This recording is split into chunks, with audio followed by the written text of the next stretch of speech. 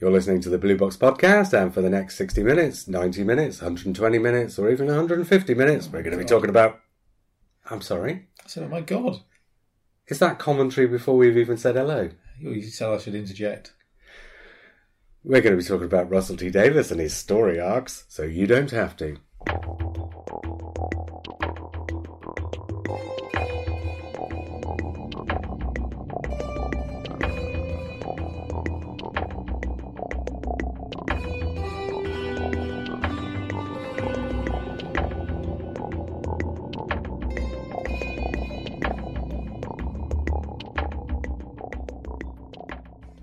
Hello, I'm Simon.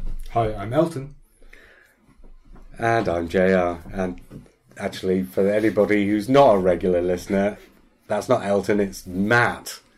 Well, it seemed more popular when Elton was doing it. That's what I'm saying. He's back in a couple of weeks. Oh. I say a couple of weeks. Listening again, 3 or 4 maybe. Right. Elton's listening to my radio show now. Is he? Yeah, Mutual Admiration. Oh. I've got a new radio show, which I've not been able to mention yet, or I've not remembered to mention. Oh, do you want to maybe mention it? Yeah, go on then, very quickly. Well, it's only on Mixcloud. But if anyone who likes indie, electronic kind of stuff like that. Okay. Well, let's talk about it at the end of the episode. Your marketing skills are failing, so you haven't mentioned what it's called. Yeah. And where you can find it. You said this could go on for 2 hours, so people might not reach the end of the podcast. So I was just kidding. So what's your podcast called, Simon? Radio show. Yeah. Radio show. Robots on the Radar. Oh, okay. Not as good as Phonic Screwdriver, is it? I like it more. You like it more? I like it more. Yeah. Robots on the Radar. Yeah. Okay. I'd have called it Robots on the RPM. I'm sure you would have. And where can people find this? On Mixcloud. It's a radio show, though. Yeah, I started doing it back on the radio, and it didn't work out practically. So now I mix it and I do it all at home. So it doesn't. It's pirate radio. Kind of, yeah. Oh, So basically, it is a podcast. Yeah. All right. Well, there we go. Anybody who likes robots or radars and Simon. Robotic music, yeah. I've heard bits of it. Oh, have you? Yeah. I sort of fast forwarded through the music to try and listen to your bits. All right, okay. Because I'm not a fan of the music bits. Yeah. So I was trying to find like. I hardly talked at all in the last show, so. I think it's a bit tricky, but maybe if you could break it down into just your talky bits. Well, you should do what I do, or what I have done with Simon's things in the past. Is download it onto Audacity. Yes. And where you can see the waveforms, it's easier to find the music anyway. Okay, yeah. And then you can just edit the music bits out. Oh, and then just make a podcast of the talking, which is only about 15 minutes long. Another good way of avoiding listening to electronic music. Yeah. I'm not being born in the early 1970s. Well, what music do you like then, Matt? Just name 3 records that'll give us a sample. We're on a Doctor Who podcast, and he says he doesn't like electronic music. I like They Might Be Giants. I didn't like electronic music. I love They Might Be Giants. I like Jethro Tull. I like Dylan Cohen. Dylan Cohen? Bob Dylan, Leonard Cohen. Leonard Cohen is massive influence on electronic music. Nick Drake. Well, yeah. Leonard Cohen might be a massive influence on electronic music, but Leonard Cohen isn't electronic music. Quite a bit of it is. Quite a bit of it is. Yeah, fair enough. Yeah, I don't but like not that all bit. of it. Yeah. It's not. No, I'm just saying it crosses over. It's not purely electronic. Music, but I go for particular musicians rather than types of music. But if I was going for types of music, then it would be sort of folky, acoustic. You seen that? Yeah. Apart from They Might Be Giants, which I grew up with. Yeah. Which is actually electronic music because they started off with drum machines on. I was there. I got the first album. Yeah, I would. Yeah. But that was an exception. See, I go for particular filmmakers rather than particular types of films, which is why you won't catch me watching films about that idiot you like. Nolan? I can't say his Kubrick. name. Get away with you. Right, we are... I'm selling my show short by saying it's all electronic because it's not, but there's a... We said it was indie. Yeah, indie electronic. Cool. Yeah. Well, there you go. You didn't sell it short. Thank you. You probably sold it long and people will be disappointed when they hear it, but, whatever. Hey.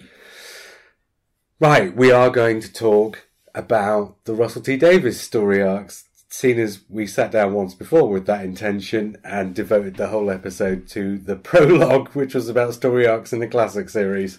Which might have been more interesting. May or may not. Well, we'll see how it goes. Because really, I want to talk about the sort of mechanics of his story arcs. Okay. Because, as I said in the prologue to this, which may or may not find its way onto the podcast, I don't think I've ever heard anybody sit down and actually talk through his story arcs. And obviously I want to do the same with Stephen Moffat later on. That will probably be slightly more involved. Although not necessarily, because, well, we'll see. But what I would do is we'll talk through everything that happens in the episodes building up to the finale of each series that in some way has an influence on what happens in the finale or how the audience understands the finale. Okay.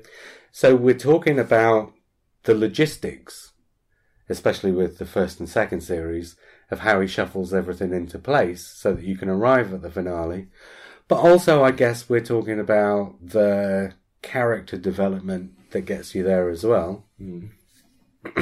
So, for example, particularly with Rose, I guess in that first series, we talk about how Rose goes from being the shop girl to being the bad wolf. Yeah. And I guess with Martha, we'll talk about how Martha goes from being the student doctor to being the woman who spends 12 months walking around the earth. Yes. Things like that. Okay. So what we're doing is anything that has a bearing on the two-part finale is what we're going to talk about. Okay. So, but more particularly and specifically, the things that logistically shuffle things into place for it. Right. So, in the case of Series 1, you come in on the episode Rose, and Rose feels like it's a standalone episode, apart from that really clunky scene at the end. I think it's the only clunky bit of it. I don't mind the arm stuff. Yeah. And I don't mind the burping wheelie bin. And I don't mind him flicking through Heat magazine and saying he's gay and she's an alien or whatever. The only bit in Rose that I find clunky is the conversation he has with the Nestine consciousness at the end. Right. Where he talks about the Nestines having been displaced from their planet. Yeah. And you don't realise it at the time. Or you might not. I think actually it clicked with me at the time.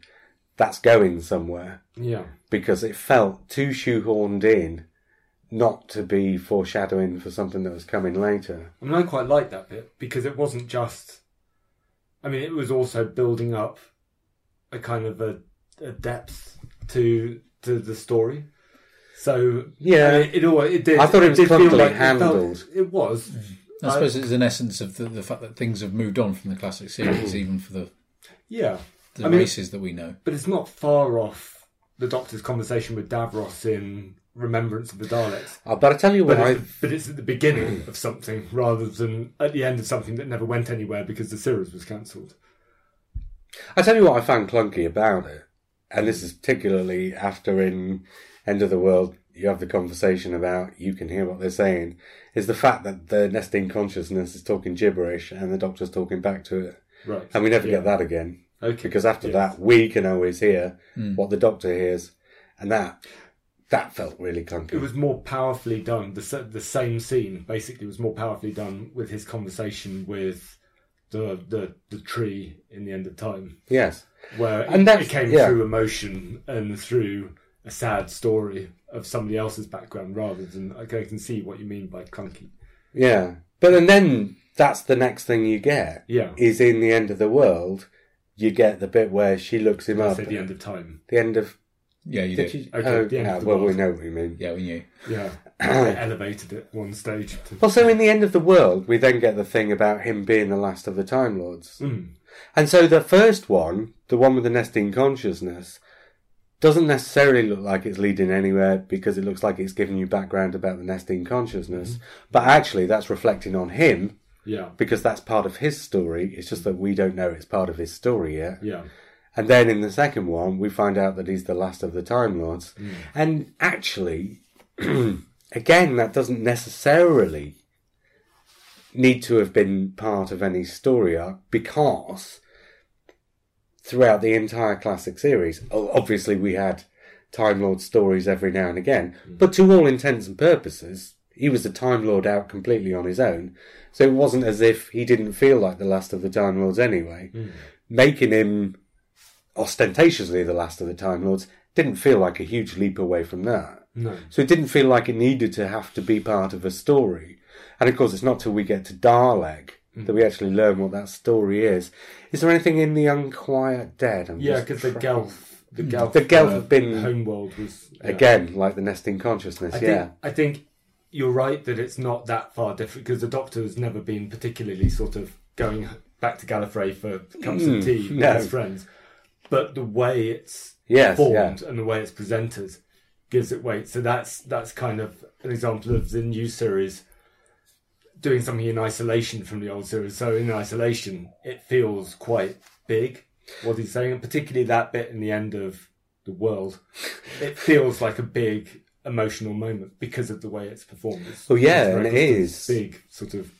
But it doesn't necessarily feel like it's part of a story point at that juncture. No. It feels like, at that point, it feels like they're making the Doctor the last of the Time Lords, and that's just going to be it, full stop. He's the last of the Time Lords.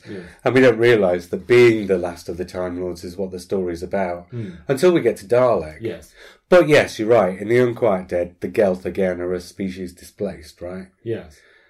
So you've got two species displaced and the Doctor's the last of the Time Lords. And again, at this point, none of this is actually adding up to anything. Aliens of London, I don't think anything really happens in there apart from Rose going back home. Right. And this is the Rose part of the story, is that in the first one she's a shop girl, and then there's that scene at the end of Rose where she says I gotta be in gym or something, and does the swing to save the day. Yeah. That's setting her up to be an ordinary person who's prepared to it's balanced. jump in, roll her sleeves up and jump in. So in those first 1, 2, 3, 4, 5 episodes before we get to Dalek, and probably in Dalek as well, it's balancing the Rose storyline, which is about a girl who has a race and she has a family and she's chosen to travel, balancing that against the story of a man who now doesn't have a home, a race or a family, and he's choosing to travel for a different reason. And so the two storylines are developing in kind of tandem, I think. And then you get to Dalek. And Dalek is where you find out... Well, actually, you don't find out what the story arc's about, except you do. Because you don't realise at that point that is what the story arc's going to be about. Yeah. Because by this time as well, people were starting to notice the words Bad Wolf thrown in. And obviously... obviously... Bad Wolf is not the story arc, but that's what people were looking at. And I think Bad Wolf, actually, when Series 1 went out, we knew when we got to the long game, I believe we knew that those sets were coming back. Right. I can't remember. I think some of the previews at that point in the series were suggesting that those sets were coming back. So we knew before the end of Long Game that Long Game was going to have an effect on the end of the series. But I don't think people tied that together with Bad Wolf and said... People were just looking at the words Bad Wolf and saying, what do they mean? Yeah. And nobody was looking at what else was going on and saying, well, hang on, instead of working out what Bad Wolf means, why don't we look at everything else that's going on and ask what it adds up to? Yeah. So actually, Bad Wolf was a bit of a red herring for all the other stuff that Russell T Davies was doing. And when you get to Dalek and the Long Game, that's when it gets really interesting. Because Dalek cements the fact that the reason he's the last of the Time Lords is because there was this huge war between the Daleks and the Time Lords, and they basically wiped each other out. Well, so does it do that, or does it start telling the story of a time war, but from the Daleks' point of view? Because all it's telling us is that the Doctor wiped the Daleks out, because he says he made it happen at one point. So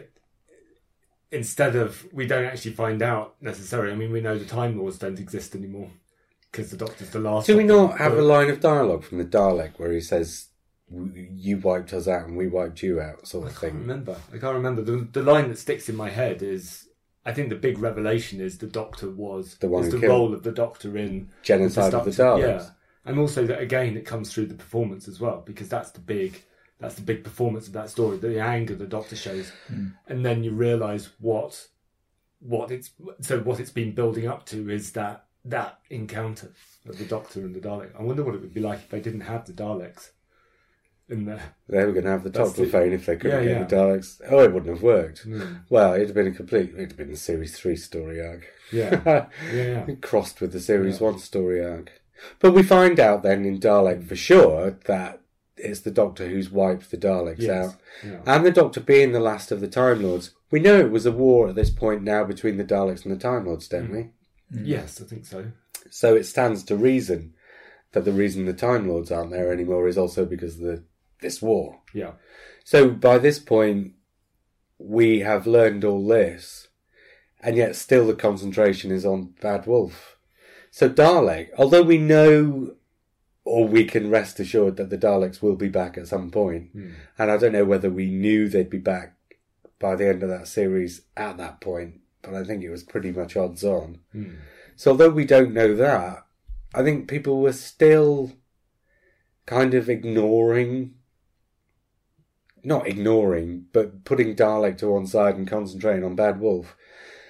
And then we get the long game, and the long game is where the logistics of it really start to bed in, because in the long game we learn that the Jagrafess has been put there by somebody. We don't know by whom.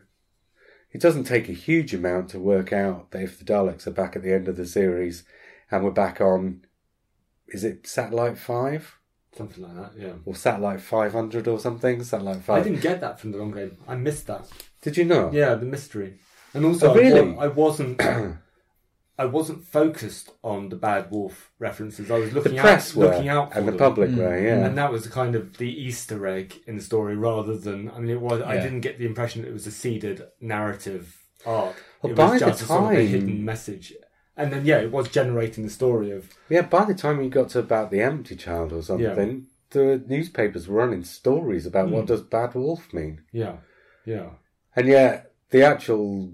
But this was the first series. And what I found with the first series was that everything was a surprise, so you didn't know what to expect next. Yeah. Especially when you get to something like Dalek, where you have the last of the Daleks, but you know it's not going to be. And the long game, where you've got this thing set on Satellite 5, and you've got, what's the word for somebody who's been put in a place to... Ringer? No, but, well, you know what I mean. The Jagrafess has been put there by the Daleks, but we don't hear about the Daleks. But we know he's been put there by somebody, because there is dialogue about that. Again, that's a bit clunky, because the Jagrafess, again, like the Nestine consciousness, is talking gibberish, and the Doctor's replying back to it. Yeah. I think they ironed out these wrinkles afterwards. Admittedly, I don't think I've watched The Long Game for about 13 years. No, 13 years. No, 13 years. Actually, there's a real mess at the heart of Series 1, which doesn't really have to do with the story arc, but it's a little mini arc of its own. So, right, you get the story of Adam, the companion who couldn't. Yeah. So they put him on the TARDIS at the end of one episode and then get rid of him in the next because he's useless. And he's only out for his own ends. And then in the very next episode after that, you get Rose doing exactly the same thing as he did. Right. And the Doctor's only too happy to let her do it. Yeah. Well, that just felt messy, having those 3 episodes all in a row. Yeah. I mean, if they had said at some point in Father's Day, he had said to Rose, you do realise you're behaving as badly as Adam was? And she'd have said, yes, but I can't help myself. And he'd have said, okay, I forgive you. Fair enough. But the fact that Father's Day happens immediately after the long game and nobody addresses that just seems ridiculous. I always saw the Doctor's treatment of Adam as being a bit like what he was talking about, like stupid apes in the first episode. He's basically lost faith in humans, or lost faith in companions because of the Time War. And so his treatment of Adam means he's looking for this perfect companion. And so he treats Adam quite badly in the end. Whereas with Rose, he actually becomes more tolerant as the series goes on. Oh, yeah. And so by Father's Day, even though it is... There's a difference in as much as Rose invites him on board, isn't it? The Doctor doesn't. Yeah. So he doesn't make that decision. Yeah. Yes, there's a bit of that. But I just think it's the changing Doctor rather than... But, no, He was a bit of a hypocrite when he... Well, I don't disagree, Adam. but I think it should have been addressed. Yeah, I think having those 2 episodes, one right after the other without addressing it, feels like somebody wasn't concentrating on what they were doing. Yeah, or somebody was writing the series thinking, well, we only get one series to tell all these stories, so let's introduce and kick out, because we don't have time to sort of build this up. But then immediately after Father's Day, they introduce another companion. Mm-hmm. First series is so hectic. And yes, all it would take is for somebody just to drop one line of dialogue in there to say that the writers understand that it's... Or someone to say to Russell T Davies, look, you've got 3 years to tell a story. You don't need to do it all in these 12 weeks. Yeah. And then I think he does. Well, we'll get on to that. So, long game. Introduces Satellite 5. Introduces the idea of the Daleks being behind this system where they're harvesting people. And as we discover, they're harvesting people in order to create a race of new Daleks. Does that add up? Because they're behind what's going on Satellite 5 for like centuries or something, aren't they? Simon? I mean, even if it's not... I'm trying to think this up. Yeah. I know, it's like you say, the long game feels like a bit of a filler episode in a funny way. Well, it's really not. Isn't it? It is the most important episode in the first series. But you're not aware that that's why undercurrent is there. That's why it fails, I think, because it looks like a filler episode. It feels like a filler episode. You don't really pay attention. I was more excited about Simon Pegg being in it than anything. I agree. I was just watching it thinking this feels like an episode of Dark Season or something like that, something from Russell T Davies's early years. Well, it felt like an episode of Garth Marenghi's Dark Place. Yeah. And actually it was central, but that makes it worse because by the time the last 2 episodes come, I've sort of forgotten the long game and thought, oh, it's recording that filler episode that I completely missed when it was on. And the other thing is, Russell T Davies is very good at doing story arcs for the emotional journeys of his characters, but the science and the science fiction in his story arcs, the sort of narrative logic, I'm not sure it really ever adds up, and he's always and forever coming up with Deus Ex Machinas to finish them off. And that's another conversation. I'm not here to say whether the way he ends it is right or wrong. That's another conversation which we'll have a podcast on at some point. But Satellite 5, the mighty Jagrafess, Simon Pegg as this dead body reanimated on floor 500 to look after these journalists who are gathering all this information. Is any of that really necessary for what the Daleks want? Because the Daleks, we've been told in the previous episode, a single Dalek could kill everybody in an entire city, right? Yeah. So if you've got a fleet of Daleks, planet Earth should be more or less defenceless against them anyway.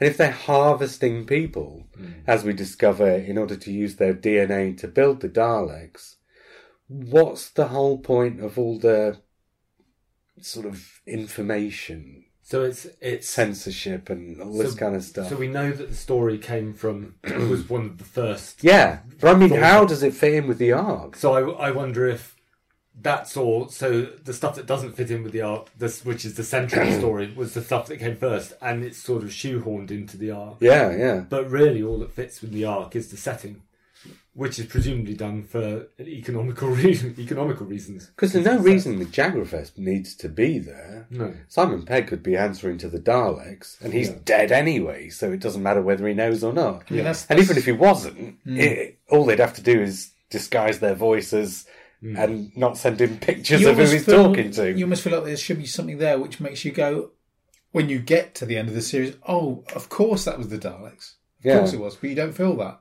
No. Or you're told, oh, they were the one pulling the strings. But there's nothing Dalek-esque so about... something at the end of the long game, like an appearance by something vaguely Dalek-y. Although like at the end of the Space Museum. That would undercut. That would spoil the surprise. You don't want anything that's going to be so obvious, but at the same time, you almost want something which is there and...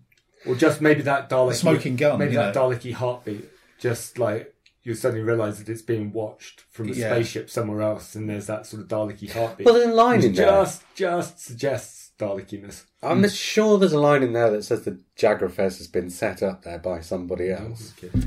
Yeah. But obviously that didn't have much of an effect if neither of you two remembers it. And I can't even be certain. I'm sure I realised the only bits when I was watching I can't remember the terminology they used. They used one, didn't they? I remember there was somebody above. Yeah. Anyway, next thing we get is Father's Day. Okay. Right, so this is back... Well, there are sort of two things going on in Father's Day. One is you can't change time. Yeah. Which only in the most tangential way has a bearing on how he's going to resolve the story arc. Yeah. Because, and this is the first series again, so you've no idea what they're going to do. But the fact that you've had Father's Day kind of rules out in rolling back time. Mm-hmm. Because the obvious thing to do at the end of the series, if you've got a time machine, is to go back to before your first appearance on Satellite 500 and stop it from happening, or something like that, right? Yeah. So Father's Day kind of rules that out. So it's the Aztecs of the new series. Yeah. And then the other thing, of course, is what it does with Rose. Yeah. Because you've got the shop girl, who's the one who's prepared to roll her sleeves up at the end of that first episode and do gymnastics or whatever it is. Yeah. Do you know what? I must have watched that episode a dozen times now, and I still don't know what that line is. She says something about gymnastics or something just before she jumps off. Yeah. And I still don't know what that line is. Get the Target book. Yeah, or just watch it with subtitles on at some point. Or no, if you go on Chakoya.net, you can. There are transcripts of every single episode of Doctor Who. Then you've had Aliens of London, where she goes back, and Aliens of London exists to demonstrate the difference between Rose as she was before she left and after she comes back. And although it's a bit, maybe again it's a bit clunky, because Russell T Davies has got this sort of habit of over caricaturing things, I think, sometimes. But you do definitely get to see that Rose is a very different person from when she left. Even if you haven't necessarily noticed that happening. Yeah. It has happened. Then you've got Dalek, where she's important enough to invite people onto the TARDIS. Then you've got that scene at the start of the long game where the Doctor's feeding the information so that she can be his host. She's the sort of experienced companion. Yeah. And trying to look more experienced than she really is, but being experienced enough to get away with it. Mm-hmm. Then in Father's Day, you've got her learning a huge lesson about what you can and what you cannot do in the TARDIS. And I said this ages ago, the way Russell T Davies sets up the character of Rose is that she's a character in one of these X Factor type things who each week has... In the X Factor, each week you've got to sing a different type of song. Or in... Strictly Come Dancing, each week you've got to do a different kind of dance. Yeah. Rose's arc across Series 1 is each week she has to overcome a different problem. Yeah. Or understand something new and take it in. And then by the end of the series, you put all those things together, and that's what turns her into the Bad Wolf. Because essentially, although it's a Deus Ex Machina, well, actually, no, because Boomtown was added, because Paul Lambert dropped out of episode 11, so he stuck Boomtown in. You get to be a Chekhov's gun because you get to see inside the TARDIS console an episode early. But it is a Deus Ex Machina in terms of it is literally God poking his face out of the machine to solve the problem. Yeah. But in character terms, it's the end of an arc where she's learned all these different things that she puts into use. It's a shame he didn't find a way of putting them all into use where she actually uses all the things she's learned on screen. But effectively, that's the story is told. She's learned a bunch of stuff. Yeah. You get to the end of the series and she puts that stuff into practice. And that's what Father's Day is there for. it's there. Here is a hoop you can't jump, basically. Yeah. So that's teaching her where the limits are. And there are elements that I kind of think could have come back. Or so things like the Reaper, the Time Reapers, were an excellent thing potentially to have brought back at some point. Because they're quite primeval, sort of, elemental enemies. But they just sort of, they're obviously just there for that story. It's a tell once story, isn't it? But whether they were, on the possible list for being part of the conclusion. Yeah. The only time actually Russell T Davies might have brought them back, I think, something like Waters of Mars, isn't it? Well, possibly. All the final of the first season. I mean, you've got basically hints of the Time War, and you've got these creatures that kind of cauterize the wounds of time. So those two things work quite neatly together. Oh, it could have happened. Yeah. but when he didn't, there was no way they were going to come back because it had been too far. Yeah. People wouldn't have remembered them necessarily. Yeah. Empty Child and the Doctor Dancers, that's kind of a step outside because that's the Stephen Moffat one. And the Stephen Moffat ones are always a step outside, but for the fact, obviously, that you get Captain Jack introduced. Yes. Yeah. And Captain Jack... does he have the wrist thing at this point? He does, doesn't he? Yes, I think so. But he uses it to sort of because they uses it to follow the hospital room with it. Is that not the squareness gun? Is that the squareness gun? I can't remember if he's got the wrist thing here or whether he picks it up in series 3. Anyway, whether he has or not, that becomes obsolete in Boomtown when they pick up the. I can't remember what it's called, that the Slitheen were going to use to escape from planet Earth when they blew it up. Right. Okay. There's that machine thing, isn't there? Okay. Oh, gosh. Again, well, with Boomtown again, it's 13 years All right. I saw it. Well, in Boomtown, at the end of the story, it turns out that the Slitheen were intending to get off planet Earth by, basically, it's a surfboard, electronic surfboard thing. Okay. And they pick that up and they end up using it. Right. Okay. And that becomes a red herring in the finale. Right. Okay. Because it's one of those, like in Stolen Earth and Journey's End. In the second half of that, everybody gets sent off on a mission, none of which come to fruition. Yes. But it was only to get them out of harm's way. The Osterhagen key. Things like the Osterhagen key, and Captain Jack had something else to do. They all did, I think. And that's the same here. Again, that's a bit of a deflection on Russell T Davies. Yeah. He puts this machine in front of you and says this is going to be important. Yeah. Sets Captain Jack to work on it. And Captain Jack spends all this time working on his machine. And in the end, it comes to nothing. And I guess... the rift in time as well, at that point, was another one of these elements. I know it came back later. Well, and also in Torchwood. But at this stage... Well, it turns up in Boomtown. Everything that's in Boomtown, you should disregard. Right. Because Boomtown was a very late addition after Paul Abbott dropped out. This is the episode 11 slot. But, having said that, although you should disregard everything that's in Boomtown, he uses the fact that they open up the TARDIS console to Chekhov's gun, the Deus Ex Machina in episode 13. So... Did you just say... To Chekhov's gun, the Deus Ex Machina. Yeah. Okay. Well, it would be a Deus Ex Machina if it wasn't mentioned before. So by mentioning it before, you change it from a Deus Ex Machina into a Chekhov's gun. Chekhov's gun trumps the Deus Ex Machina. Oh, don't use. But essentially, they're both the same thing. Trump. They're both something that's been added to this story in order to resolve it that doesn't actually have a place anywhere else in the story. Anyway, you get the impression that basically Russell T Davies is just on the hoof, quite desperately scrabbling to get a series out, and manages it. The odd thing is, though, you look at it and it's his first series, and you would think the first series was, although it's the one that's more experimental in the individual episodes and where they can go and what they can do, and also the one that's most cautious about overdoing things, but you would think the actual story arc would be the one thing that was most concrete because that's his starting point for the series. You'd imagine. And it's his style of writing as well. If you watch Queer as Folk or later Cucumber, he does write these arcs, these stories that go on through characters. And other than that, Rose does this X Factor thing that I've talked about and learns all this stuff and then turns into a god and solves everything by clicking her fingers, as it were, at the end. Apart from that, the rest of it feels like it's put together.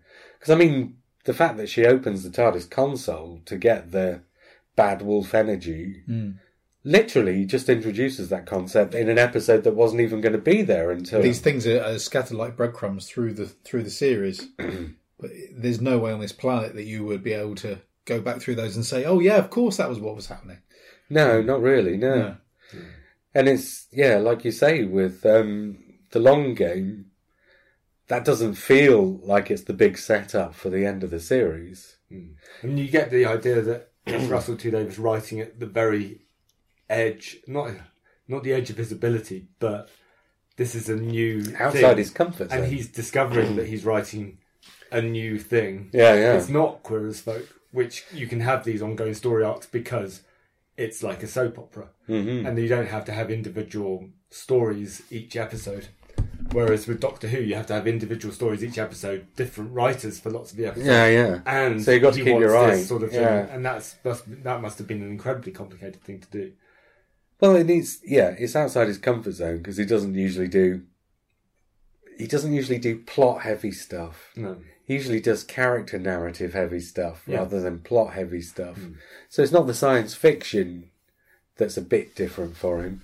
It's the heavy plot narrative thing. That's a bit different for him. Maybe that's why the series is so strong when it comes back and so strong now, because the original writer, Russell T Davies, is taking the characters. So he's starting with the characters, and even though he's not plot heavy, then other writers come in who are plot heavy, like Stephen Moffat. But they inherit this shape of this series, which is character driven. And then they start doing plot heavy. So that's what really distinguishes it from the old series, I think. Oh, very definitely, yeah. Is there anything more to say about the Series 1 arc? No, I mean, I was going to say about that first series, I mean, it's incredibly popular. You can't take that away from it. And a lot of people think it is do you remember the countdown between episodes 12 and 13? No, but I can imagine it. Well, they had... On the BBC website, they had a clock ticking down the entire 7 days. Yes. And not just that, but on the BBC One channels, the trailers they had a series of trailers across the entire week with the clock from the website on them, counting down to when you were going to get the finale. And by this point, it dropped to like 6 million viewers as well. I mean, it's not a heavy drop. No. But it started off with nearer 12, so it's not like it's lost half its audience. Yeah. On average, it was about 7.5, I think, the first series. Yeah. But by the end of the first series, when you're well into the summer sort of thing, you're down to about 6 million viewers. So it's not like it was a phenomenal success that people were talking about, but it's not like everybody was watching it. It was like a tenth of the country or whatever. And this is before watching it on catch-up or watching it on iPlayer. So at this point, you're still watching it. Not the only you don't way have to watch it when it's on. You can record it, but it's still got that sort of feeling. And that's counted in the 6 million. Yeah. The only additional to that was the BBC Three repeats. Right. But obviously, a lot of the BBC Three repeats were people who already watched it on BBC One, because the BBC Three repeats came with a commentary. Right. Yeah. So all the people who are interested enough would rewatch it on BBC Three with a commentary. Yeah. So I don't think even the BBC Three repeats added that many people to it. Yeah. But I mean, it was a huge success. Yes. Yeah. But it wasn't the success it would become under Tennant by this point. And yet still, they had this clock on the website counting down. Yeah. So yes, it was this huge thing. In 6 days, 4 hours, and 23 minutes, you'll find out what Bad Wolf means. But they were marketing the crap out of it. Yes, they were. That's what you're saying. That was the difference. I'm not entirely sure they planned to. I think that's something that they devised as they were realising how successful it was being. Right. Yeah. So I think all of this stuff was created during the course of Series 1 as they were getting towards the end. And you were going to find out all this stuff.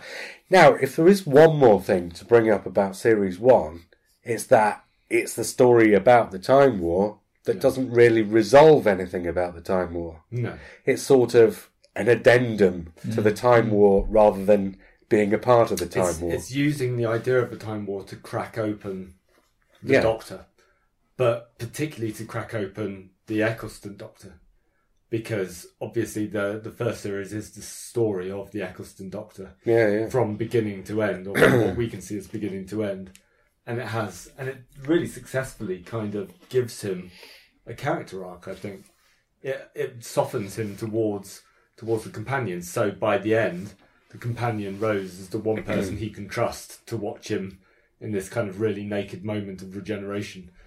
Well, I've said it before, and I'll say it again now. If he'd have stayed for a second series, Eccleston, it would have completely spoiled it, because his story was a perfect story across those 13 episodes, and anything after that would just have felt wrong for that Doctor. Yeah. So Tennant coming in probably was the best thing that could have happened at that point. Yeah. In terms of what we classic Doctor Who fans... You possibly get a hint of that with Capaldi, when he keeps coming back for another series, and you get the feeling that Capaldi's actually reached the high point of his story arc, and then he has another series where he has to sort of... Well, it feels like his story's told, and then he gets that last series at the end. But you get the pleasure of Capaldi being in it for another year, so that's kind of the compensation you get. Right, series 2 then. Yes. We get Torchwood. Mm-hmm. Right, this is different. I mean, Russell T Davies does, in the second series, the same thing he'd done in series 1, but he does it in a really sort of nuts and bolts way. Mm-hmm. So whereas in the first series I've said there are all these things, like a mention of the Last of the Time Lords, and even the episode Dalek, where you don't know until you know at the end of the series what that was leading to. And you can't see how Dalek and the Long Game tie together, and they're actually sort of almost a two-parter setting up the finale. You can't see that until you really get to the finale. In series 2, this was before I had the internet, and I've said this before, I'm sure. After the third episode of series 2, we were in the pub, and I said, you realise what's going to happen, don't you? X will do Y, Z will happen, and this is going to happen in week 7, and then this is going to happen in week 9, and then at the end of episode 13, this is how it's going to finish up. And I got everything about it correct. Right. And that's not me being clever. That's just Russell T Davies being ridiculously obvious. Mm-hmm. And I think series 2 is where he's ridiculously obvious. Right. But again, series 2, there's this big buzzword that goes throughout the entire series that comes to absolutely nothing. Yeah. Really. Well, it's just the name of an organisation. Yeah, exactly. And the word turns up in just about every episode. And every time it turns up, it contextualises what that organisation is going to be differently. That whole thing of things, he just happens to walk into this word all of a sudden. Oh, he's been travelling throughout time, and all of a sudden this word suddenly appears. So all that's happening is repeating exactly what happened with Bad Wolf. Yeah. Same thing again. Just like it repeats with the whole thing of the aliens being displaced from their planets, does it again in Series 4. But I quite like the idea of there being an organisation almost behind UNIT. It's an almost self-aware thing, isn't it? Yeah. But it's a sort of conspircy. It's how Russell T Davies is playing the series, though. He's playing it as a kind of is the word a popularist thing? I don't know. Populist. But the trouble is, he doesn't do anything with Torchwood. No. And, I mean, let's disregard the Torchwood series, because it's not doing series 2 in order to create Torchwood the series. No. Torchwood the series comes afterwards. But in series 2, you get this episode, Tooth and Claw, at the end of which you get Queen Victoria saying, I'm going to start an organisation called Torchwood. Yeah. Right, in series 3, just to jump slightly ahead, you've got the bits where you get the agents coming and talking to Martha's mother. Mm-hmm. You don't get any of that in series 2. In series 2, there are a bunch of episodes set between Queen Victoria setting up Torchwood and Torchwood turning up in episode 12. And apart from mentions all the time, you don't actually get any kind of physical appearance from Torchwood. You do it well on Christmas Invasion, obviously. Yes, yeah. Well, that's before the start of Series 2, even. So what? But and even then, they shoot something down on her orders, but we don't get to see or meet or understand what they are. That bore more impact than anything in Series 2, to be honest. Yeah. But that's what they needed. That's what Torchwood could have done, is describe the story of how the Earth lost confidence in the Doctor and started up its own defences. And then in Series 3, if that had been carried on with the Master storyline, because the Master then takes over the Earth, but Torchwood is just suppressed. There's just a brief line. And if that had been more... If Torchwood had been more of a thing in Series 3 as well, a bit like Unit, but a different sort of unit. Yeah. But Torchwood... I mean, that was the thing. That was the thing that kind of grated in a weird way. But maybe... It was because it was essentially Unit. But maybe the decision to make...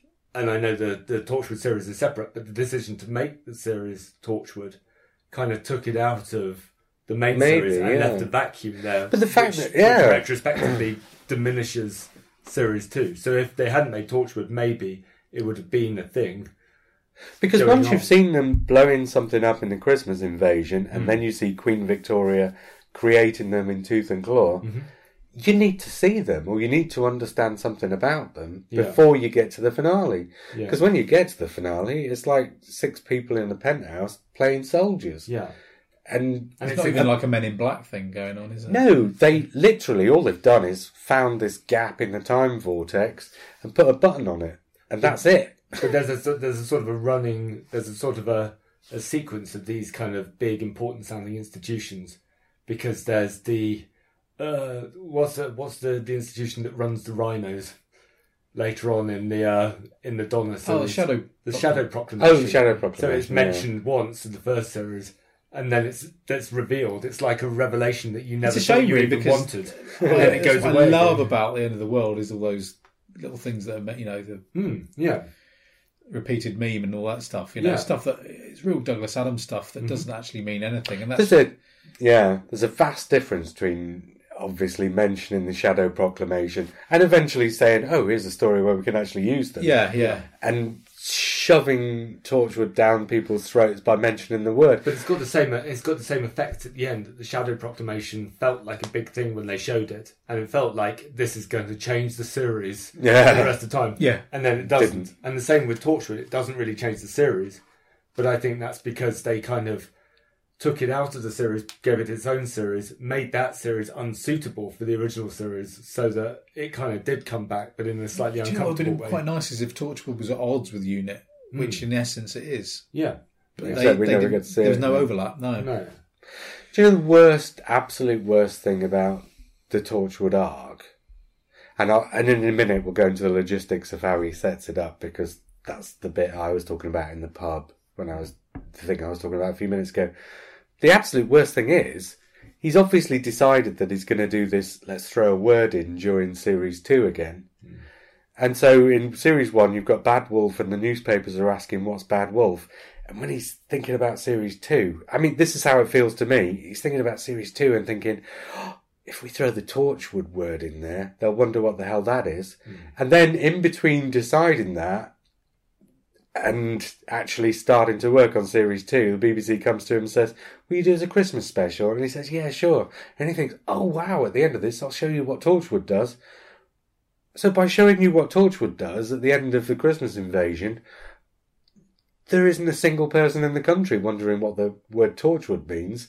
And instead, everybody is thinking, Christ, do I really have to wait 13 weeks to actually see them? Because that's what happens. Yeah. You've already been in, like I say, in the Christmas Invasion, you don't get any kind of clue about what Torchwood is, apart from the fact that they blow up aliens. Yeah.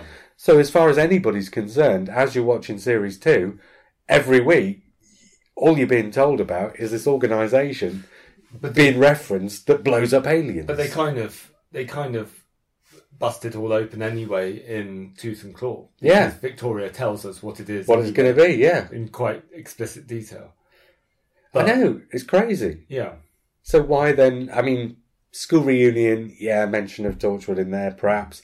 But then the ridiculous thing about school reunion is, why would there be a mention of Torchwood? Why would Torchwood not be there in the school looking at the aliens? Why are Torchwood not at Alexandra Palace in The Idiot's Lantern, checking out what's going on there? Yeah. All this kind of stuff. Well, isn't Sarah Jane Smith talking about them? Yeah, it's just... But I don't mind that so much because there's something ridiculously invisible about Torchwood. So I know that it's an element of the way that story's told, but it's the same question. Where was Torchwood during Spearhead from Space or Ambassadors of Death? And actually, you can say, well, they weren't invented then. But you can also... Oh, no, that's it's fine. Also more interesting to think of them as being this mysterious, invisible, behind the scenes. So they were there. Kind of like Knights Templar, is it? Yeah. That kind of thing. And that's quite... And I think that's what... That's not necessarily what they were going for, but that's the lasting effect I have, Torchwood. Well, I absolutely don't mind that where was Torchwood when such and such before they were created in the series, because if you weren't allowed to create things in the series that hadn't been mentioned before in the series, you'd never come up with anything. But like I say, what I do mind is the fact that you show them blowing something up, and then you see Queen Victoria telling you what they are, and then you pretend it's still a mystery. Yeah, it wasn't. Yeah, you pretend through the stories quite. No, but the logistics of series 2. Yeah, I mean, this will take about 3 minutes. Mickey's invited on board the TARDIS. Then you get a story set on a parallel Earth. Mickey stays behind on the parallel Earth. Rosa's dead father happens to be on the parallel Earth. Rosa's parallel mother gets killed off on the parallel Earth. And before that story was even shown, I'd seen a picture from episode 7 that didn't have Mickey in, and I said, well, that's it. Mickey stays behind on parallel Earth, and the rest of the jigsaw pieces just fell into place. The only way that series could end is with Rose, Mickey, Jackie, and Pete together on the parallel Earth at the end, with the Doctor having no way to get them back. That was the only way that series could go. And it's not clunky, it's just really obvious. As soon as you've seen School Reunion and Rise of the Cybermen, obviously Girl in the Fireplaces, Stephen Moffat taking a sideways step again, but as soon as you've seen School Reunion and Rise of the Cybermen, you can see exactly how he's moving the pieces around to get to the finale. And whereas with the Dalek one, what he was doing was setting things up within the fictional narrative. In Series 2, other than that it'll be parallel Cybermen coming through the rift, there's not really a lot of setup in Series 2 for things that are going to happen at the end. Because Rose is already... I mean, he does the Rose and the Doctor are too full of themselves thing. Right. But that's not really necessary for what happens when you get to the end. No.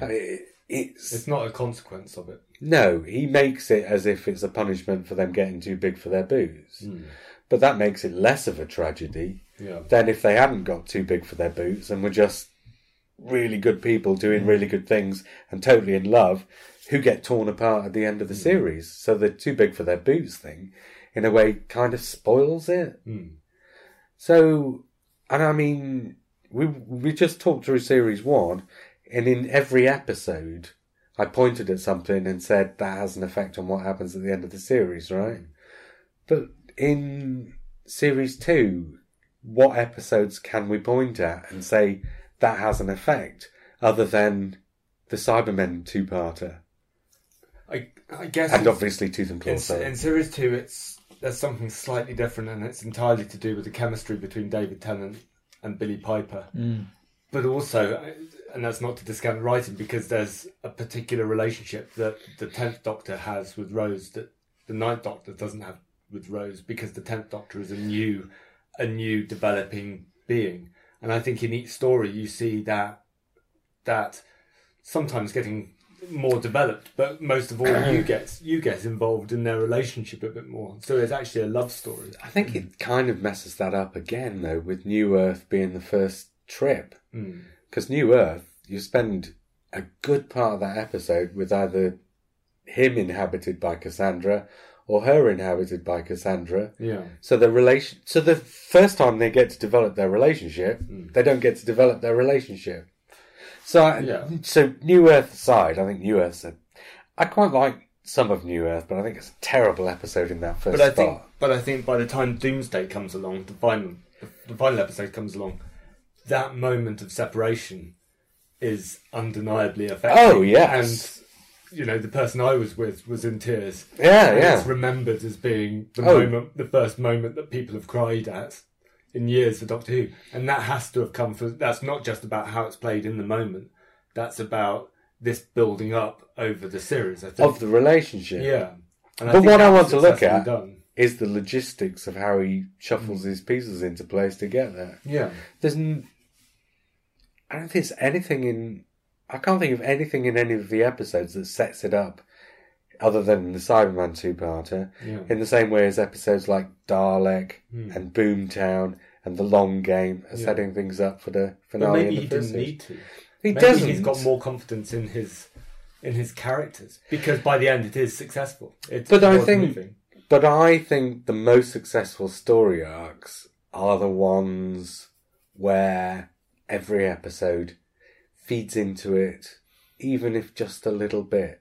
Like in Series 5, and we'll talk about Series 5 obviously when we talk about Moffat, but something like Victory of the Daleks. Yes. At the end, you've got the bit where the robot's supposed to detonate and Amy talks him out of it. Mm-hmm.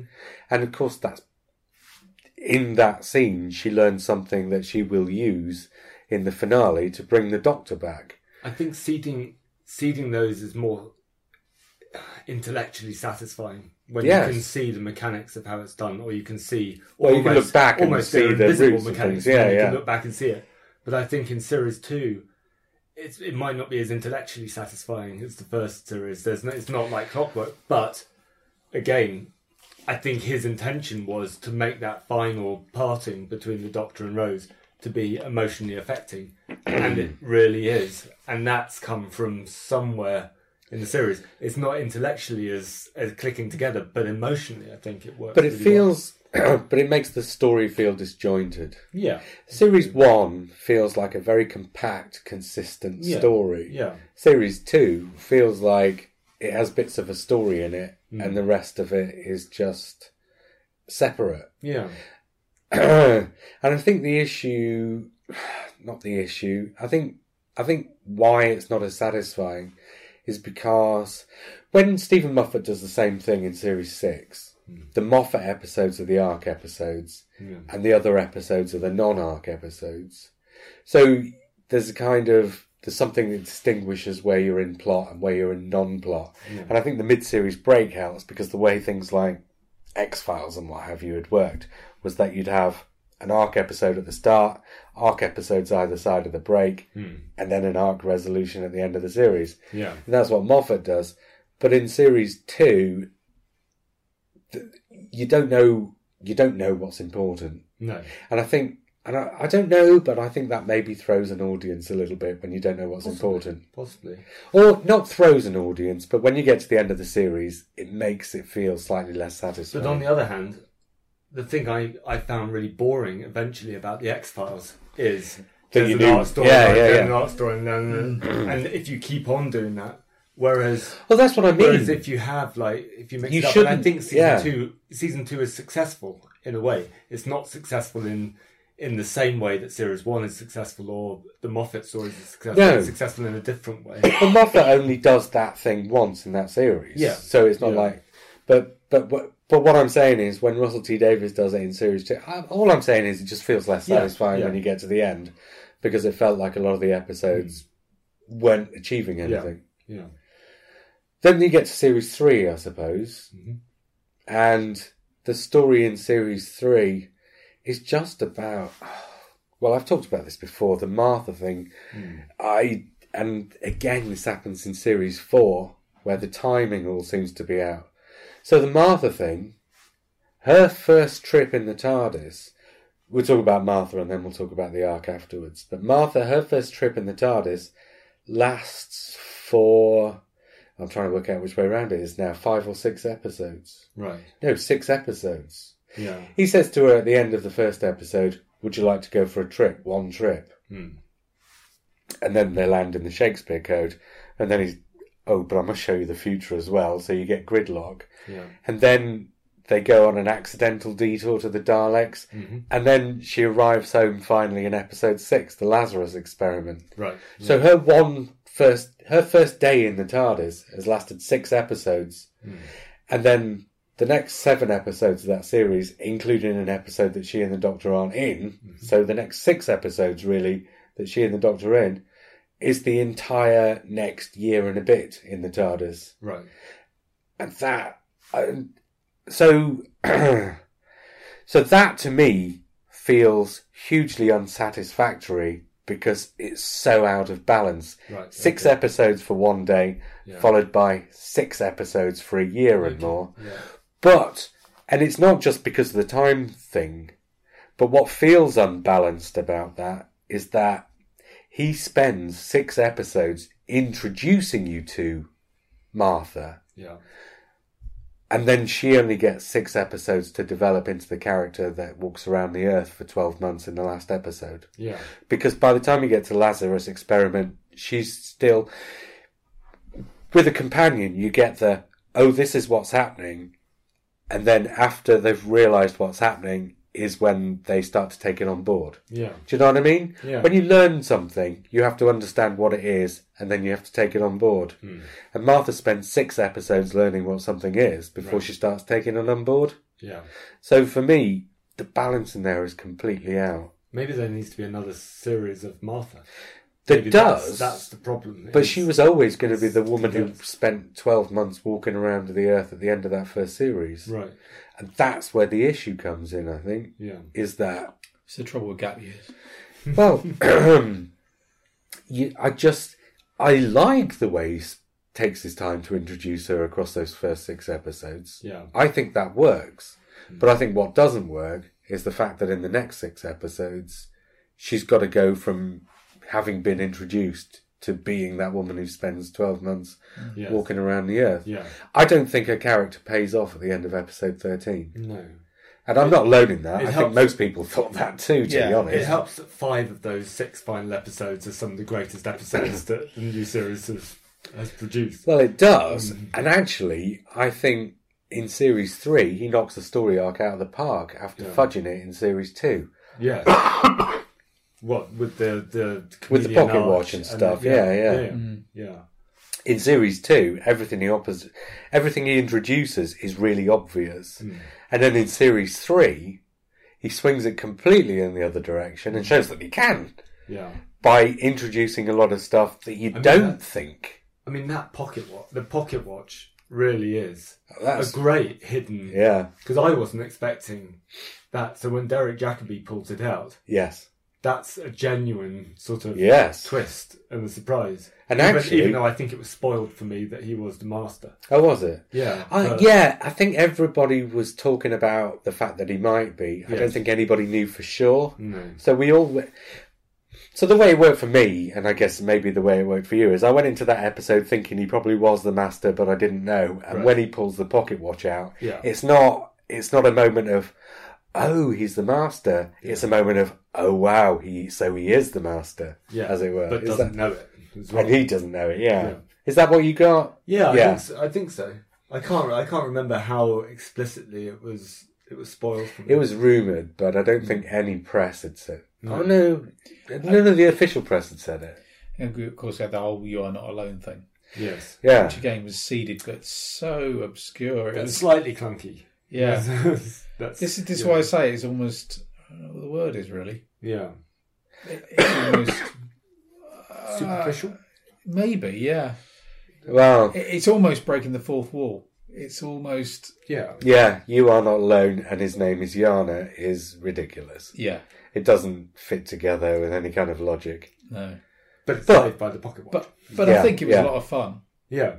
Yeah. And it's saved by the pocket watch and by, again, Derek Jacobi's performance. Yes. As a man who is the most evil man in the universe, but doesn't know it. Yeah.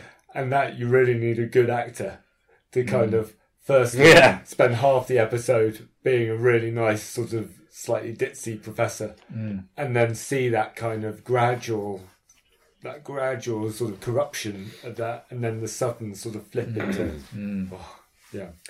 And Series 3 goes back the other way in that there's not a single episode in Series 3, other than Blink again, the Stephen Moffat one, that doesn't feel like it was part of the story.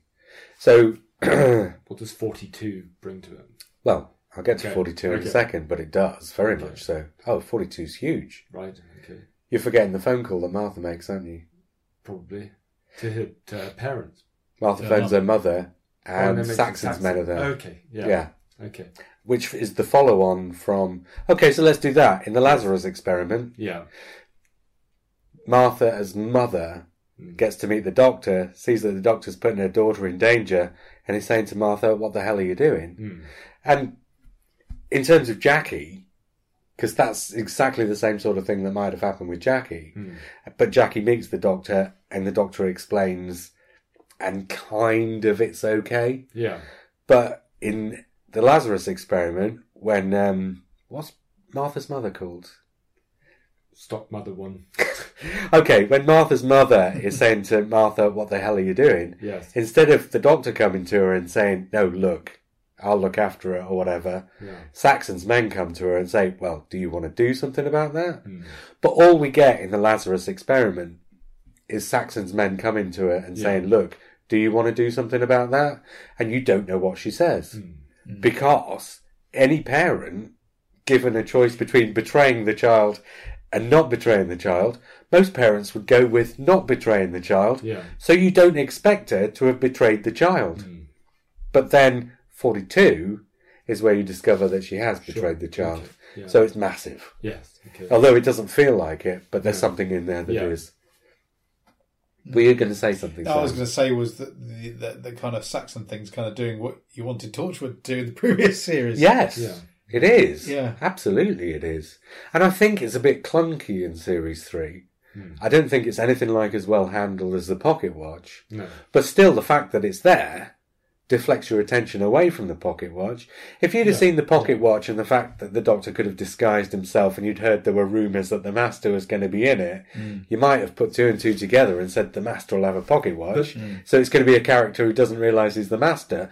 But because you've got all the Saxon stuff, you think the Master's already there, so you don't expect him to turn up somewhere else, not realising he's the Master. But in a weird way, for fans, the Pocket Watch itself is disguised because we know that human nature is based on the book. Yeah. So we automatically think, well, human nature is going to be a self-contained story based on a book. Yes. It's going to be an adaptation of a book, so it's not going to be part of it's in the past, it's not going to be part of any story arc. Yeah. And then that's part of the surprise. Yes. So actually, it's almost like the Pocket Watch. Human nature is disguising its true nature. Yes. Because of its origins. It's looking like an adaptation of a novel, but turns out to be something big. And I think... I should mention the first few episodes. And the first few episodes feel necessary because they're introducing Martha, right? And again, like I said, I think that bit's quite well handled. I think it's what he does with Martha afterwards that isn't. Because, I mean, well, although, to be fair, in human nature, also Martha gets separated from the Doctor and has to look after him without him realising that she's looking after him, which is what happens in episode 13. Well, I think that... So, there are things... I think that final episode is a bit of a clunker.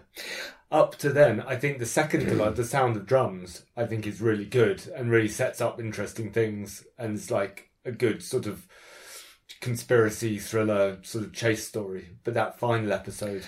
I don't know. I don't think it's that bad. The final one? Yeah, I think it's okay. I think most of the... I think people don't like the fact that you did the Dobby Doctor thing. And people don't like the fact that he does the rising like Jesus from the grave thing at the end. Yeah. But actually, I think Series 3 makes more plot sense than any of Russell T Davies's other series, to be honest. It's got good elements in it.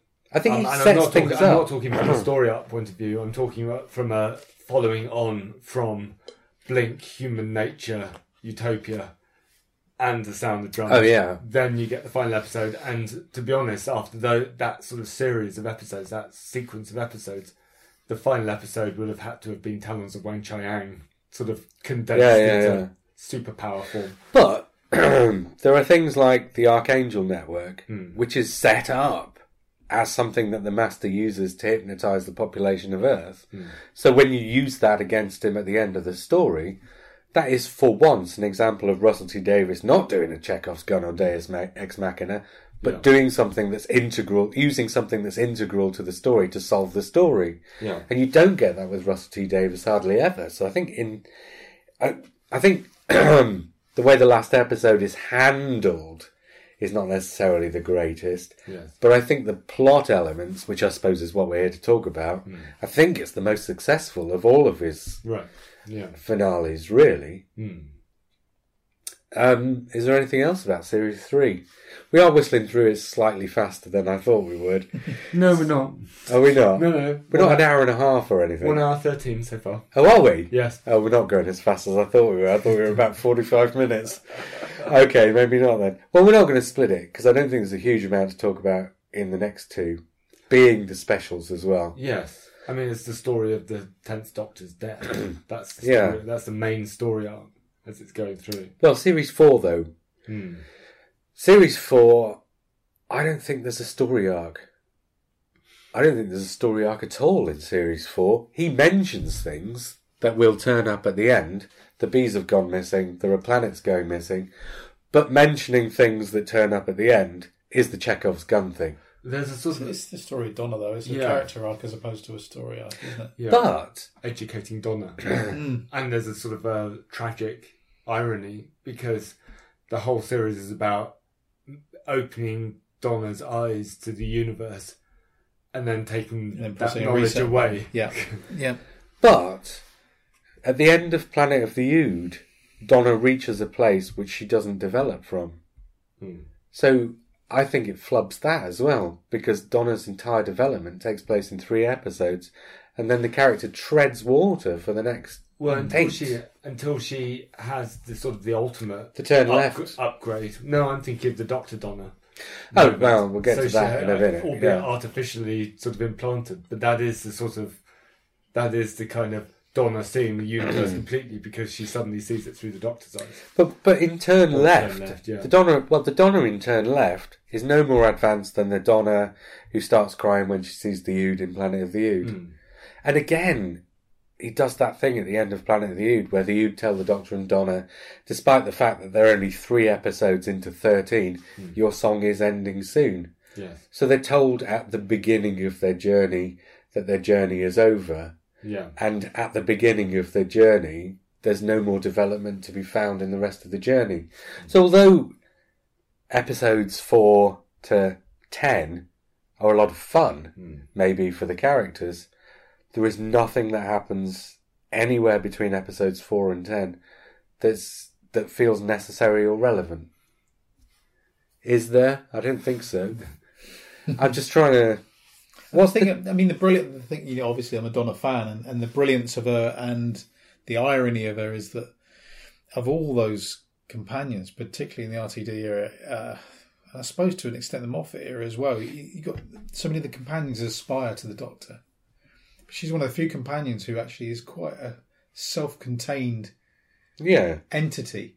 There's no getting around who Donna is. Yeah. And she's never trying to be the Doctor, which is ironic considering she becomes. Because she becomes almost an equal to him. Yeah, I think that's brilliant. And maybe that makes it more fitting that at the end of that he has to disabuse her of that. Yeah, but it still doesn't make it nice. There are things in Series 4 that are worth talking about, if only because of how they work against the story arc instead of for it. In the 2-parter, the Sontaran 2-parter, Martha turns back up and sticks around for the fish story, despite having nothing to do in the fish story. Well, the fish story is kind of the point where you think, this is where the story arc's coming. We've got a genetic relative of the Doctor, and has gone off in a space rocket on her own. She is bound to come back in the story, in the series conclusion, to help fight Daleks, presumably. And it's just Nothing. No. And flies away to Big Finish. And in the Sontaran two-parter, Unit are introduced, so you think Unit are going to have a massive presence at the end. But really, for all there are so many people in the end that the concentration is entirely on the companions. Yes. That Unit are in there, I'm sure. I remember Unit being in there, but in such a minimal way. So the Sontaran story is not setting you up for Unit to have a big presence at the end. It's not setting Martha up to be the big returning companion at the end, because she's just one of many. So Martha's presence in the middle of the series is not setting you up for Martha to return at the end, because everybody's returning at the end regardless of whether we're in the middle of the series or not. So that series conclusion is less about having been built up over the series. It's the opportunity to bring the three different products together. The Sarah Jane Adventures, Torchwood and Doctor Who. It does, but it's more about Rose and Martha coming back and having all the companions together. Yeah. And Jack and everybody else. Yeah, I think Sarah Jane Adventures and Torchwood being a part of it is a byproduct, because they don't really have much to do. And ironically, it's really the Ood that come back ultimately. Yeah. For the Doctor's story arc. And they're the sort of the most exciting thing about the Ood coming back is they're voiced by Brian Cox. Yeah, I was just going to say Brian Cox. But it's kind of one of the worst. It's a real waste of Brian Cox, who might have physically been in it if potentially. Well, he could always be in it. There's nothing to stop him being in it.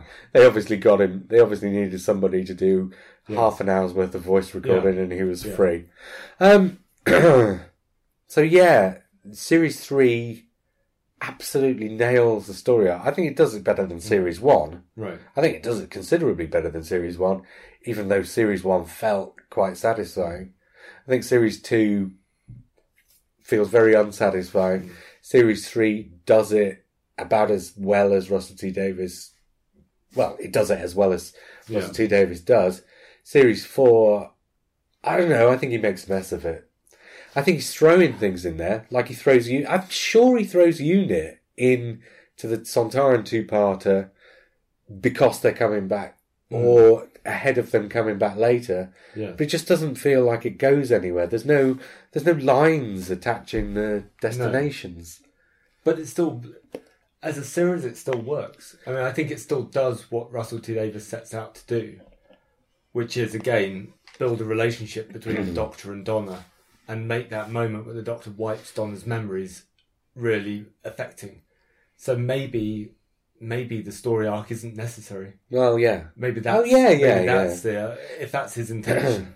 But it feels like he's trying to do a story arc. That's the weird thing. He does a story arc so well in Series 3.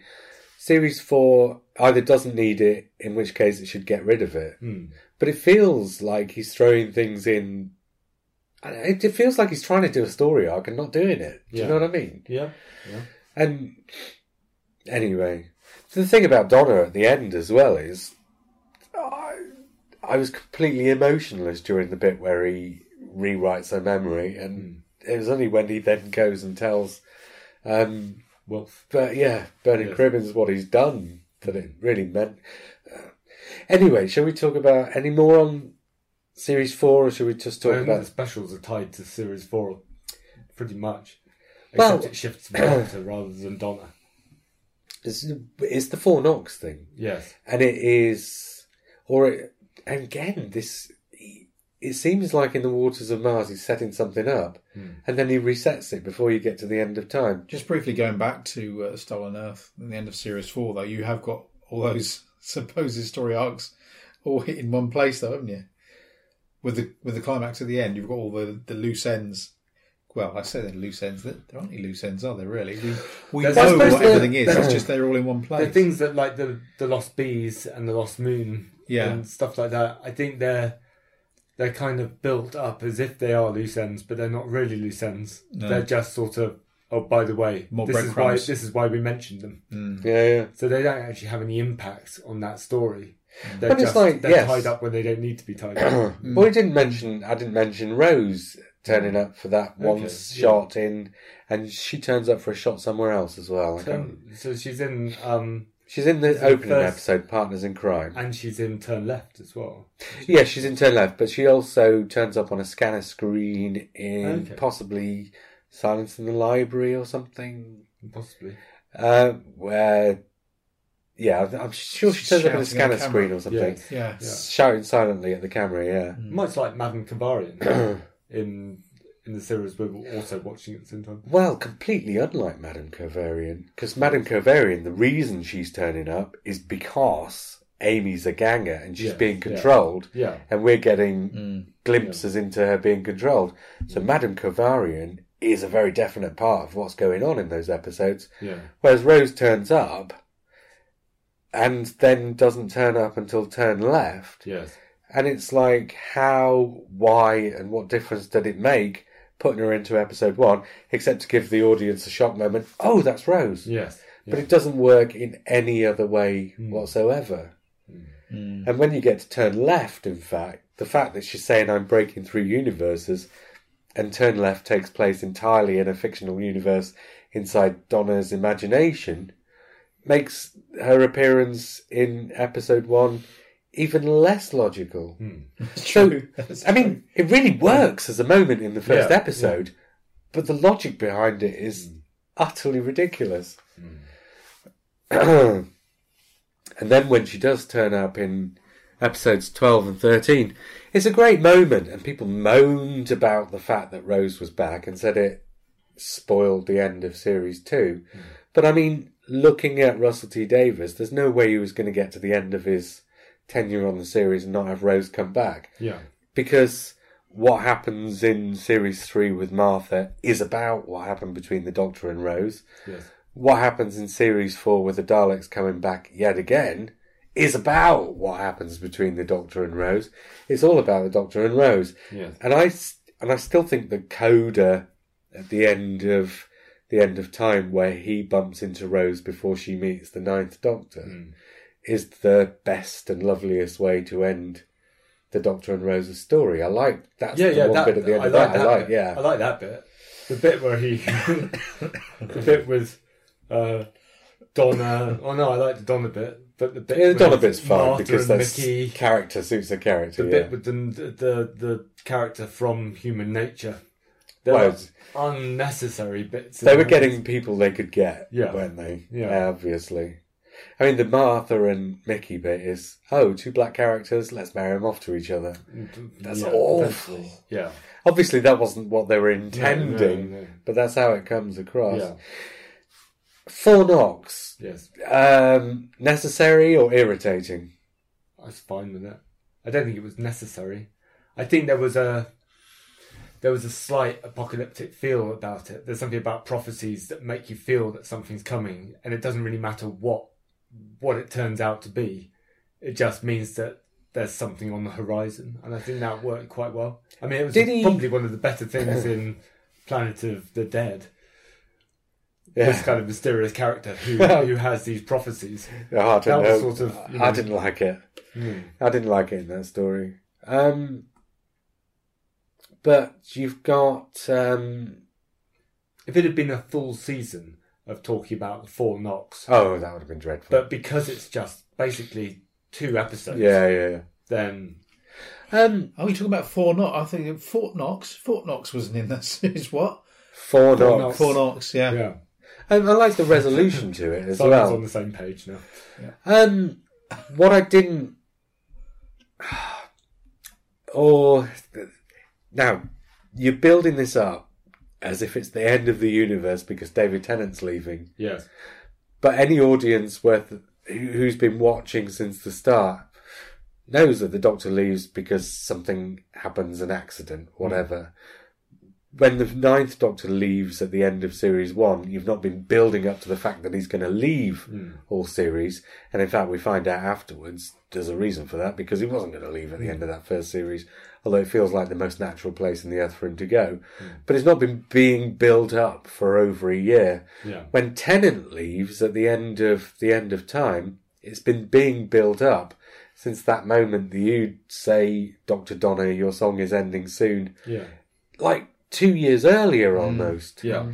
So they're building up for David Tennant leaving for 50% of the time he's playing the Doctor. Yeah. That's ridiculously unbalanced, isn't it? Although with the series 4 nods towards it, I think at the time, even though I knew David Tennant was on his way out, it was also about Donna and the Doctor. Yes, it's about parting. Donna and the Doctor. And that's fine, because there was a story about Rose and the Doctor parting, and I tell you what, the Doctor and Donna parting. That's okay. It's the Ood being the signifier Yeah. that messes it up. Yeah. Because introducing the Ood as the signifier of impending doom in Planet of the Ood makes it feel like they were portending Tennant's ultimate death in the end of time right from that moment. Yeah, bringing the Ood back to do more portending. That was the mistake, I think. Yeah. I think it should have been with something Brian else. Cox's voice. Well, it's when the Ood turns up. There's an Ood turns up at the end of Waters of Mars, isn't it? Yeah. Yes. Which is where he gets put back on the straight and narrow by somebody committing suicide. Because obviously suicide is how you put people back on the straight and narrow. But I mean, you've got 4 specials that year, 4 episodes in 2009, and in all 4 of them, you're hinting at this Fornox thing. Yes. I just don't know if I don't think it's the other way around. Because you've only got 3 stories, 4 episodes, maybe you shouldn't have put that in, because maybe that unbalances what those episodes are. When you come out of Planet of the Dead, basically all you're thinking about is Fornox rather than Lady Christina. I mean, I was expecting, when I found out that there were going to be 4 specials, or when I realised there were going to be 4 episodes, 3 stories. You were expecting them to be connected? I was expecting them to be a sort of a big 4-episode extravaganza story arc. That could only have happened if they'd have been 4 weeks in a row, couldn't it? I don't know. It depends how you wrote it, I think. If you made it sort of each one self-contained, but with the master, say. Oh, well, maybe, yeah. You could have done it, and you could have had it with different stories for each one. If you made it powerful enough, it would have worked, I think. But that's what I was surprised by Planet of the Dead, how frivolous, self-contained it was, how independent it was. And I think that's why the Fornox didn't quite work for me. Well, it was months away from any other Doctor Who on either side of it. Yeah. And that's why I think putting Fornox in there wasn't a good thing to do, because, like I say, you come out of it and Fornox is about the only thing about it you remember. But then Planet of the Dead isn't a powerful enough story to be unconnected to the previous series and not connected to the final few episodes. It's not a Christmas special feeling episode. No, it's just there. Yes, it's but I never think going to be like. No, but I think it would have worked better without the 4 knocks. Possibly, but I think it would work better without the 4 knocks and with a different story. Well, maybe. But maybe a bit more impactful. But if you were going to have that story sitting on its own months apart from any other Doctor Who, yes, you don't want people coming out of that episode thinking about something that's not even relevant to that episode. No. You want people at least just to watch the episode. So you make the episode anonymous enough well, to not stand out. They out. didn't deliberately do that. No. The idea wasn't that it was... I mean, the most exciting thing about it is it's got Michelle Ryan in it. And at that point, Lee Michelle Evans. Ryan was just going downhill after failing at the Bionic Woman. Oh, and it's got Lee Evans in it. It was just before Bionic Woman. Oh, is it just before Bionic Woman? Yeah, I'm pretty sure. Okay. She's just done Jekyll. The other exciting thing is they go to Dubai. Yeah. But without those two, I mean, those are the... Oh yeah, when they were making it, I'm sure they thought they were making something that was like a Christmas special, but for Easter. Yes. It just didn't turn out that way. No.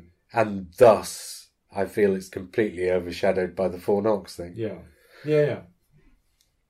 The way it resolves at the end of time, with the 4 knocks being Wilf, I thought was great. Mm-hmm. I thought that was a nice way to do it. Definitely. Yeah. The only thing I can say about an arc across the specials is, and I sort of passed over this very briefly just now, I thought it was a really odd decision to reset at the end of...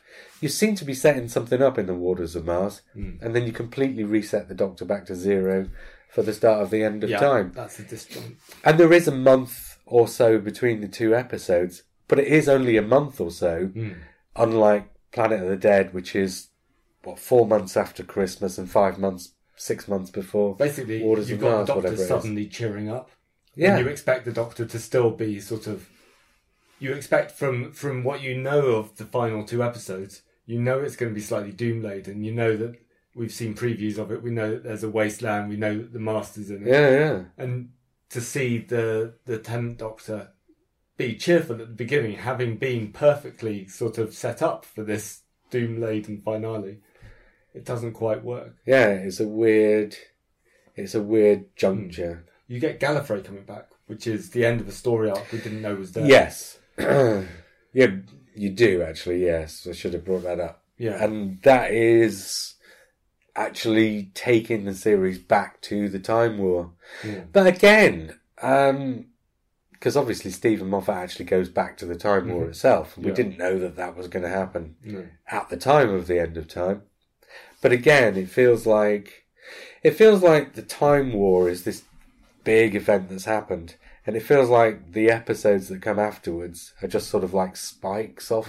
It feels like they're Bad Wolf and the Parting of the Ways and the End of Time. They feel like tiny little satellites orbiting a huge great gravity. Which is one of the good things about the time. You get the feeling that the Time War is like happening too big constantly in the background that you can't see, and you just see the effects of it. And it's the same in this story. Basically, you see the Time War because it's three Time Lords stood in a glass box or a white box, and that's it. So you don't really see the time. Almost works in the same way that the others work, except you kind of want more because it is framed as this big sort of dramatic climax.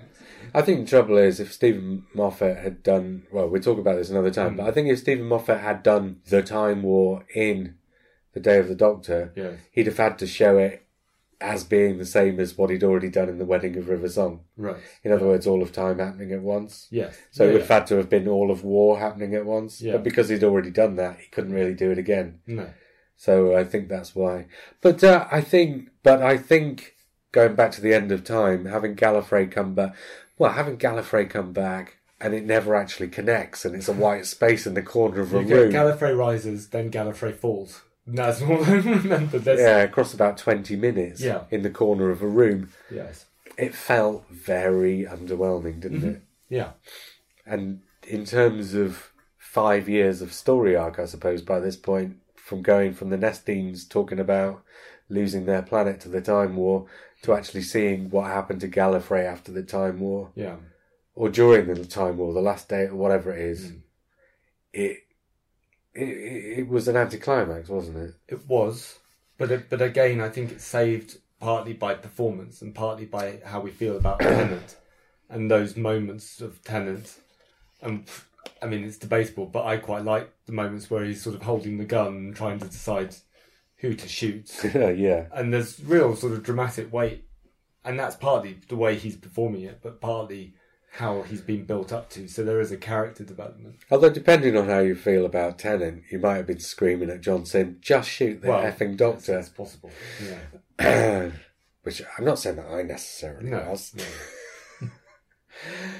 But it's one of those things.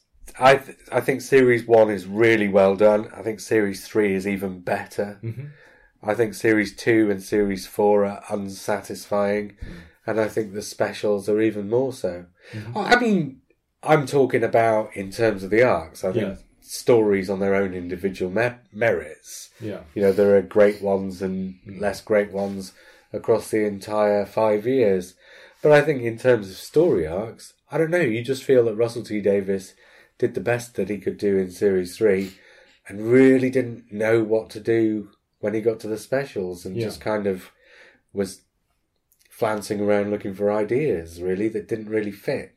Or desperately writing at 2 o'clock in the morning. Well, yeah. Chain smoking. Well, we know he was, but I mean... He was too busy emailing Benjamin Cook to... Yeah, well, to sit down and actually think about what he was doing. Because, I mean, it's desperately writing at 2 o'clock in the morning is fine if you know what your story is. Yeah. If you don't know what your story is, that's where the trouble starts, isn't it? Yeah. And it felt like when he got to the end, he didn't know what his story was anymore. Yeah. I mean, I wouldn't be shocked if he wrote 4 knocks into Planet of the Dead with no clue whatsoever as to what it was going to mean until he got there, and then desperately had to write a reason for Wilf to knock on a door 4 times. Because that thing with 2 radiation chambers where somebody needs to be in one in order for the door of the other one to open, it's just crazy. Yeah. Yeah. Right. Shall we sum up Russell T Davies' story arcs, I guess? I mean, are they satisfying more than they're not? Simon's asleep. Yeah. I don't know. It's a game of 2 halves, isn't it? Well, I'd put my tuppence in. I think in character, yeah. Are you just... It's just gone into pundit mode, yeah. No, but I think in character terms they are. Yeah, yeah. I think they do what. Sorry, and that's no surprise though, is it? Because that's what RTD focuses on. He does focus on character. So yeah, they do what they needed to do. I think in order to achieve what he wanted to achieve. I don't think if Russell T Davies was listening to this conversation, I don't think he would say, "Well, I wasn't really trying to do that. I was focusing on character. So for me, it wasn't a priority." Yeah, maybe. Yeah. It's just that he did such a good job of it in Series 3. You kind of wonder why it doesn't happen more often. Yeah. I don't know. They're fairly... Well, it worked in Season 3, but Series 3, but that's because the idea of the pocket watch is such a good genius thing, yeah. And that was Paul Cornell's idea. But the other elements in their work... No, it's not, because the pocket watch isn't in the book. A version, it was a cricket ball in the book. Yeah. But the idea of the chameleon arch, the idea of the Doctor hiding himself as a human is the... But that's what he takes and runs with. Yeah. But I mean, that idea works really well because he used that idea to its maximum. Yeah. But I mean, any idea can be used to its maximum. It's just that he doesn't throw a single idea into Series 4 that has an effect on the Doctor, or on Donna rather, becoming the Dr. Donna at the end. No.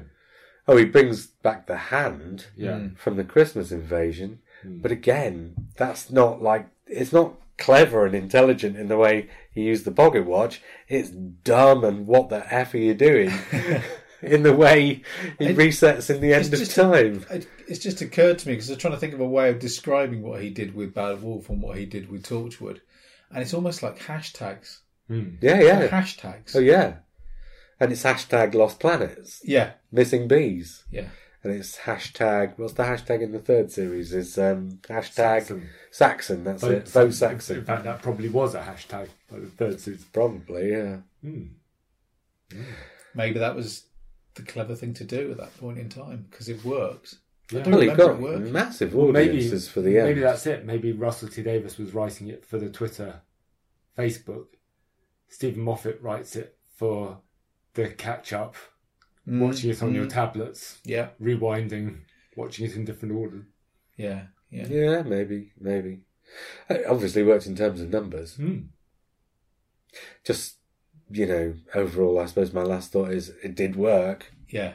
But it's one of those, it's one of those chocolate cake, the entire meal's made of chocolate cake things where it's damn nice when it's going down your throat, but afterwards you can't help but think... Don't put it down your throat. Wish there'd been something a little bit more. Chocolate cake? I would... Okay, thank God. I did say chocolate cake. Oh yeah, sorry, I missed that bit. On that note, let us go to Logan's Look, Part 3, or Part 2. Depending on where you consider we started. I suppose last week was part 1 because that was start of season 16. Right. And I suppose the original email was the prologue. So we're going to get the second half of the Key to Time. And this is from Logan, who's the son of Adrian Sturrock, who's... I should have looked this up. Is he 6? Around about 6? Watching through Doctor Who for the first time? And he's got a son? Tumbleweed. Anyway, young Logan is watching through Doctor Who in the right order for the first time, and his dad is sending us just a few notes about his opinions on each. Androids of Tara. The characters had to guess who was a real person and who was an android, as they didn't want to kill an innocent person when they thought they were killing an android. Score, it was okay, 6 out of 10. Okay. Power of Kroll. It was weird that Kroll was the 5th segment. I liked the fact that Kroll was a huge monster and was so strong that it could smash the refinery pipes with its tentacles. I also liked the fact that Kroll is stronger than the Yeti and the Cybermen. Score, I thought this story was great. 9 out of 10. Hey, brilliant. Well, yeah, but kids, the things that they like are different things from the things that we like. Yeah. Armageddon Factor, it was okay. I don't really have anything else to say about this story. Yeah, quite. The Key to Time is one of my favourite seasons so far from the 4th Doctor. Score for the Armageddon Factor, 7 out of 10. It was okay. Overall, Logan's favourite story from season 16 was The Power of Kroll, while his least favourite was the Reboss Operation. Okay. On the other hand, says Dad, my favourite story is the Rebus Operation and my least favourite, the Armageddon Factor. I can understand, he says, why Logan isn't so keen on the Rebus Operation, as it didn't make much of an impression on me either when I was a kid. With Robert Holmes' trademark dialogue and world building, as well as a fruity performance from Ian Cuthbertson and an intense performance from Paul Seed, in addition to a lack of monsters, it is definitely a story that you tend to appreciate more as an adult than as a child. Mm-hmm. And that is Adrian Sturrock with Logan's Look. Okay. That was Logan's Run. Yeah. Logan's Look, part 2. And we'll have part 3, well, maybe next time, or maybe the next time they've watched 3 more Doctor Who stories, depending how quickly they'll get through them. Okay, next week, possibly Let's Kill Hitler. I'm not sure I'll have a chance to watch it, so I might have to put it off until the week after. Right. So maybe not, but we'll see. Let's Kill Hitler, or maybe the start of Moffat, or maybe we'll do something completely different. Okay. But until then, I was Simon. I was Matt. And I was JR. And we'll speak again soon.